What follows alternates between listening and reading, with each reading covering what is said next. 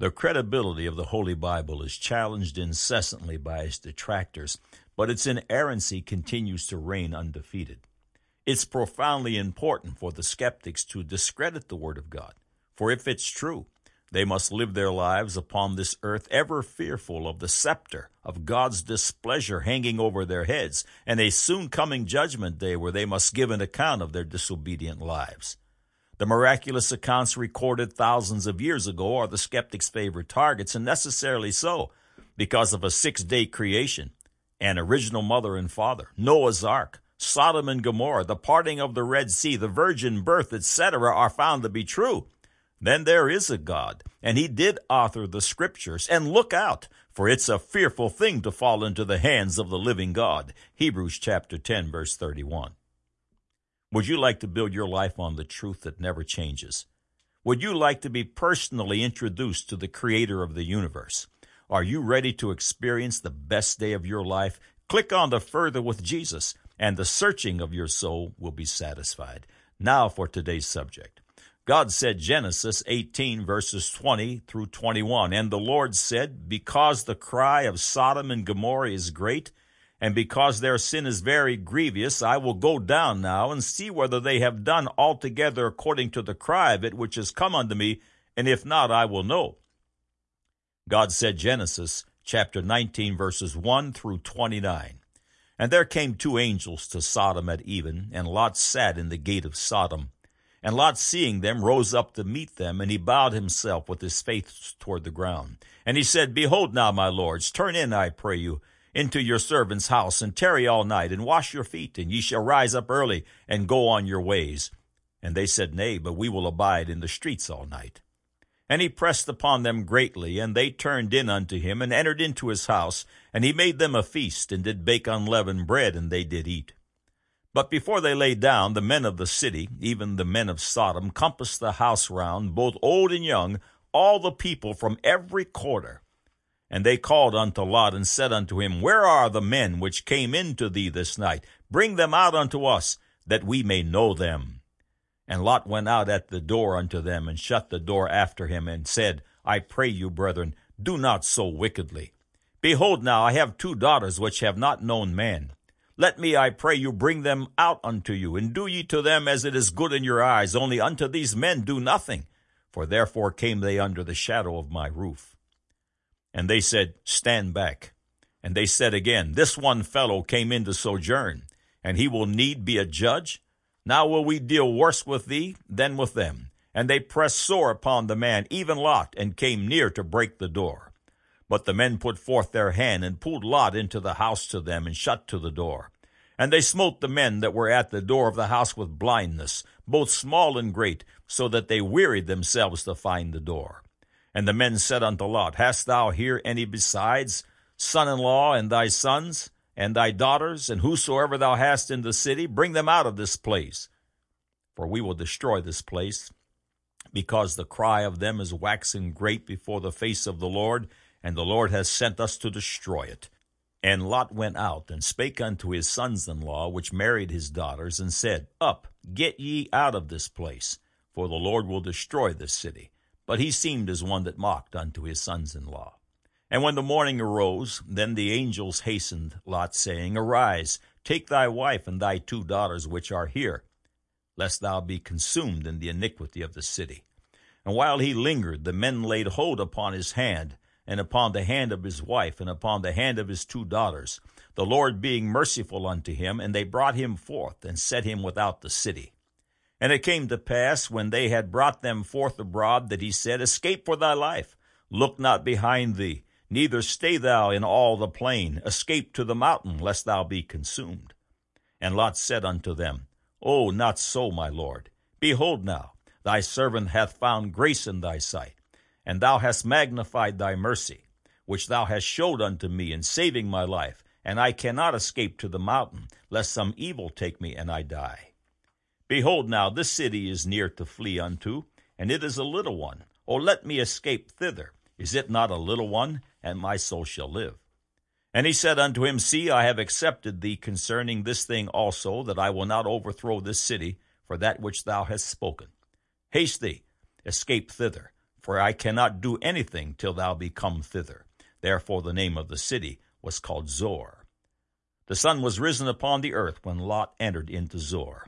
Then the Lord rained upon Sodom and upon Gomorrah brimstone and fire from the Lord out of heaven. And he overthrew those cities, and all the plain, and all the inhabitants of the cities, and that which grew upon the ground. But his wife looked back from behind him, and she became a pillar of salt. And Abraham got up early in the morning to the place where he stood before the Lord, and he looked toward Sodom and Gomorrah, and toward all the land of the plain, and behold, and lo, the smoke of the country went up as the smoke of a furnace. And it came to pass, when God destroyed the cities of the plain, that God remembered Abraham, and sent Lot out of the midst of the overthrow, when he overthrew the cities in the which Lot dwelt. Man said the Sodom and Gomorrah story is just a fairy tale handed down from generation to generation. The Bible has no historic credibility. Now the record. The Bible records in the book of Genesis that in the days of the patriarch Abraham and his nephew Lot, there existed two very wicked cities by the names of Sodom and Gomorrah. All the men of the city of Sodom were homosexual. It is from this city's name that the word sodomy finds its root. Homosexuals are, in fact, known as sodomites. Genesis records that God destroyed these two wicked cities as well as the cities of Admah and Zeboam miraculously by raining down upon them brimstone and fire out of heaven. For the record, allow me to enumerate the names of great biblical people that not only believed God's record of Sodom and Gomorrah, but also wrote about the matter. Moses, Isaiah, Jeremiah, Ezekiel, Amos, Zephaniah, the apostles Peter, John, and Paul, Jude, and the Lord Jesus Christ. Were the great prophets and apostles of the Bible duped by faith? Did Jesus Christ, the creator of the universe, have it wrong? Of course, the answer is an emphatic no. The historians in the time of and preceding Christ, as well as the discoveries of today, concur over and over again with the Genesis record. It was about 1900 years before Christ that the catastrophic destruction of Sodom and Gomorrah took place. The following was written by a scholar and often quoted author by the name of Jack Finnegan. A careful examination of literary, geological, and archaeological evidence comes to the conclusion that the corrupt cities of the plain lay in the area which is now submerged beneath the slowly rising waters of the southern section of the Dead Sea. Finnegan continues, and their destruction came about through a great earthquake, that's what he believed happened, which was probably accompanied by explosions, lightning, an issue of natural gas, and general conflagration, end of quote. This all happened about 1900 B.C. That was the time of Abraham. That is the time the scriptures say Sodom and Gomorrah were destroyed. You've heard of the Dead Sea. You've probably seen promotional photographs of someone sitting in the water of the Dead Sea while reading a newspaper. The mineral content of the water is so dense that you can't sink. The Dead Sea is truly a wonder of the world, the abiding testimony of the judgment of God. The following excerpt is from the Bible as history. During the siege of Jerusalem in A.D. 70, it is said that the Roman army commander Titus sentenced certain slaves to death. He gave them short shrift, had them bound together by chains, and thrown into the sea at the foot of the mountains of Moab. But the condemned men did not drown. No matter how often they were thrown into the sea, they always drifted back to the shore like corks. This inexplicable occurrence made such a deep impression upon Titus that he pardoned the unfortunate offenders. Flavius Josephus, the Jewish historian who lived laterally in Rome, repeatedly mentions a lake of asphalt. Greeks lay stress on the presence of poisonous gases, which are reported as rising from all parts of this sea. The Arabs say that in olden times, no bird was able to reach the opposite side. The creatures, as they flew across the water, would suddenly drop dead into it. End of quote. In 1848, the United States commissioned an expedition to research the mysteries of the Dead Sea. It was led by geologist W.F. Lynch. When the team arrived at the Dead Sea, they decided to take a swim. Again, from the Bible as history. The first thing to do was to have a swim. But when they jumped in, they felt as if they were being thrown out again. It was like wearing life jackets. The old stories were therefore true. In this sea, it is impossible to drown. The scorching sun dried the men's skin almost at once. The thin crust of salt which the water had deposited on their bodies made them look quite white. No shellfish, no fish, no seaweed, no coral, no fishing boat had ever rocked on this sea. Here was neither a harvest from the sea nor from the land, for the banks were equally bare and desolate. Huge deposits of coagulated salt made the beach and the rock face above it sparkle in the sun like diamonds. The air was filled with sharp, acrid odors, a mixture of petroleum and sulfur. Oily patches of asphalt, the Bible calls it slime, flowed on the waves. Even the bright blue sky and the all-powerful sun could not breathe any life into this forbidding-looking landscape.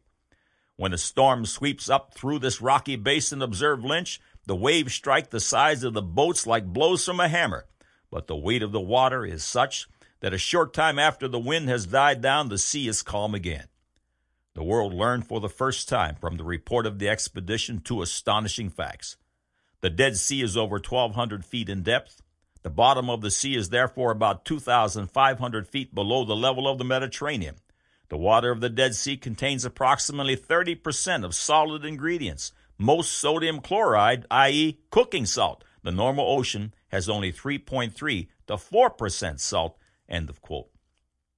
Speaking of the judgment that came upon Sodom and Gomorrah, Deuteronomy 29:23 reads, "And the whole land therefore is brimstone and salt and burning, that it is not sown, nor beareth, nor any grass groweth therein, like the overthrow of Sodom and Gomorrah, Admah and Zeboam, which the Lord overthrew in his anger and in his wrath." Finally, from the Bible is history. It is only very recently that a great stir was caused by the excavation of Tel El Mardith south of Aleppo. It was here that the Italian scholars Paleo Mattei and Giovanni Pettinato discovered Ebla, a town dating from the 3rd millennium before Christ. The first sensational discovery was that in almost prehistoric times, a high-degree culture had existed there with what was for those days an enormously differentiated social structure. The second sensation was that Ebla possessed rich archives of clay tablets. As always, with archives of this nature, we are justified in having high hopes, but must be prepared to accept that opinions hitherto considered unassailable may be shown to have been built on insecure foundations. When the texts have been studied, we shall perhaps have to forget the results of a whole century of research in the ancient East, is how a German colleague of the Italian scholars expressed it. The third sensation, and the most important in connection with the question of names, is that the texts from Ebla, dating from the 3rd millennium before Christ, contain names which are familiar to us from the Bible. The name of Abraham was encountered, as well as those of the sinful towns of Sodom and Gomorrah, Admah and Zeboam on the Dead Sea, which were all destroyed by fire, end of quote.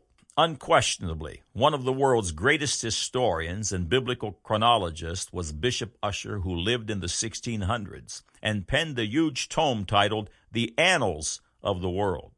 The following excerpt is from that book, and it concerns Sodom and Gomorrah.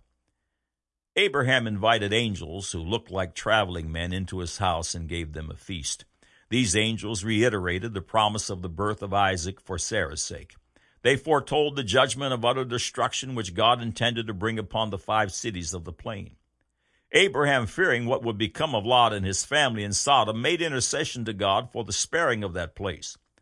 Sodom, Gomorrah, Admah, and Zeboam, for their horrible sins, perished by fire and brimstone that rained down upon them from heaven. These cities were to be an example to all wicked men in times to come of the pains of that everlasting fire to be inflicted on them, and the lake of fire and brimstone, which is the second death. The monument of this remains to this day, even the Dead Sea. The valley of Siddim, where these 5 cities stood in former times, was full of brimstone and salt pits. This has since grown into a vast lake, which because of the brimstone still floating in it, is called Lasus Asphaltus, or Lake of Brimstone, and because of the salt, Mara Salsum, or the Salt Sea. Concerning this, Solinus wrote, "A long way off from Jerusalem there lies a woeful spectacle of a country to be seen, which was blasted from heaven, and appeared by the blackness of the earth falling all to cinders. There were in that place before this 2 cities, one called Sodom, the other Gomorrah, where if an apple grew, though it appeared to be ripe, yet it was not at all edible. Its outer skin contained nothing within it except a stinking smell, mingled with ashes, and if ever so lightly touched, sent forth a smoke, and the rest fell into a light dust of powder. End of quote. Sodom and Gomorrah were once part of the Jordan Valley. The Jordan Valley is part of a huge fracture, a crack in the earth's surface. According to geologists, around 2000 BC, again the time of Sodom's judgment, this area literally plunged into an abyss or hole. In his book, The Historical Geography of the Holy Land, G.A. Smith comments concerning the area where Sodom and Gomorrah was located. No other part of the world which is not underwater lies deeper than 300 feet below sea level. Some scientists speculate that the destruction of Sodom and Gomorrah resulted from underground volcanoes erupting or great meteors falling to earth on the two cities. So God said he was going to rain destruction out of heaven. A volcano could have showered them, or possibly a meteor could have come down and obliterated these two cities. In either case, brimstone, which is sulfur in its solid state, would have been a major ingredient. The Dead Sea is polluted with sulfur deposits. God said fire and brimstone. The following paragraphs are from www.arkdiscovery.com under the heading Sodom and Gomorrah, the cities of the plain, ash and brimstone remain. The 5 cities of the plain have been located, and the evidence is staggering. For the first time in modern history, we have found round balls of brimstone, or nearly pure sulfur, embedded in an ashen area near the Dead Sea. These sulfur balls are mostly golf ball sized, and some have burn marks all around them. Webster's dictionary says that brimstone equals sulfur. Accordingly, we have found the absolute proof that we have finally located Sodom and Gomorrah, the cities of the plain. Each of the cities of the plain contain evidence of brimstone, which God rained down upon the cities to destroy them. The brimstone is composed of 96 to 98% sulfur, which with trace amounts of magnesium create an extremely high temperature burn. This is the only place on the earth where you can find 96% pure monoclinic sulfur in a round ball. This brimstone is not from any type of geothermal activity, as there is no evidence of such in the area, and geothermal sulfur nodules are only 40% pure sulfur and are of the rhombic type. The extremely high burning temperatures created a multi-shaded layering of ash that was formed by thermal ionization caused by electrons repelling and attracting, creating a swirling effect sometimes. The intense fire which God rained down upon these cities was so hot that it burned the limestone blocks that were used in the construction of the cities. The ash there today is composed of calcium sulfate and calcium carbonate, which are byproducts of the limestone and sulfur burning. End of quote. Sanchuniathon, the Phoenician priest, used these words in his ancient historical writings, which have recently been rediscovered. The Vale of Siddim sank and became a lake, always evaporating and containing no fish. Fish still don't live in the Dead Sea. Writing shortly after the time of Jesus, the Jewish historian Josephus noted that it was possible to see the remains of ancient cities south of the Dead Sea known as the Lake of Asphalt or the Sea of Salt. Since at least the 1st century before Christ, historians have placed biblical cities of the plain of Sodom, Gomorrah, Admah, Zeboim, and Bela in that region. Sodom and Gomorrah, fire and brimstone, yes, over and over again. The following passages are from Haley's Bible Handbook. In 1924, Doctors W.F. Albright and M.G. Kyle, directing a joint expedition of the American schools in Xenia Seminary, found at the southeast corner of the Dead Sea 5 oases made by fresh water streams and centrally located to them on a plain 500 feet above the level of the Dead Sea at a place called Bed Edra, the remains of a great fortified enclosure, evidently a high place for religious festivals.